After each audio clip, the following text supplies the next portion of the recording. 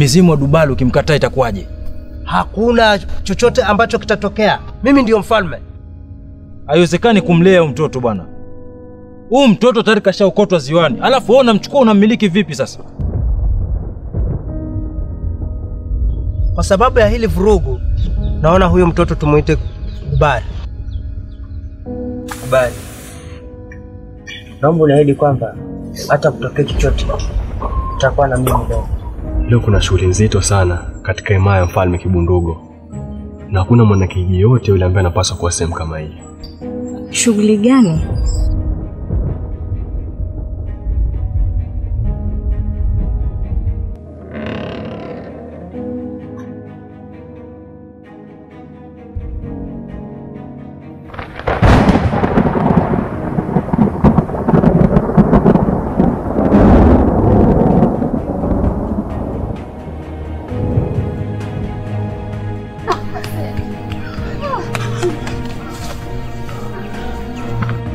Zaba, Mungu wa Dumbalu Zaba.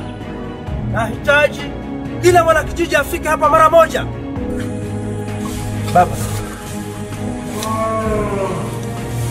Bado kuna nini?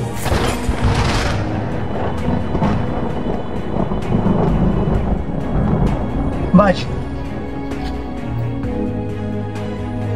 Mfalme anakuhitaji zaidi ya siku zote.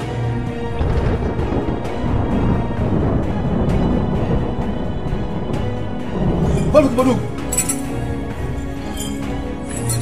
Umekaa Kamila. Akuvunja miko. Hali nini? Kitendawili cha Ghubari kimekaza. Sasa nimekuja kukikazua. Ukiona kiza kinazidi, basi jua kuna karibia kukucha.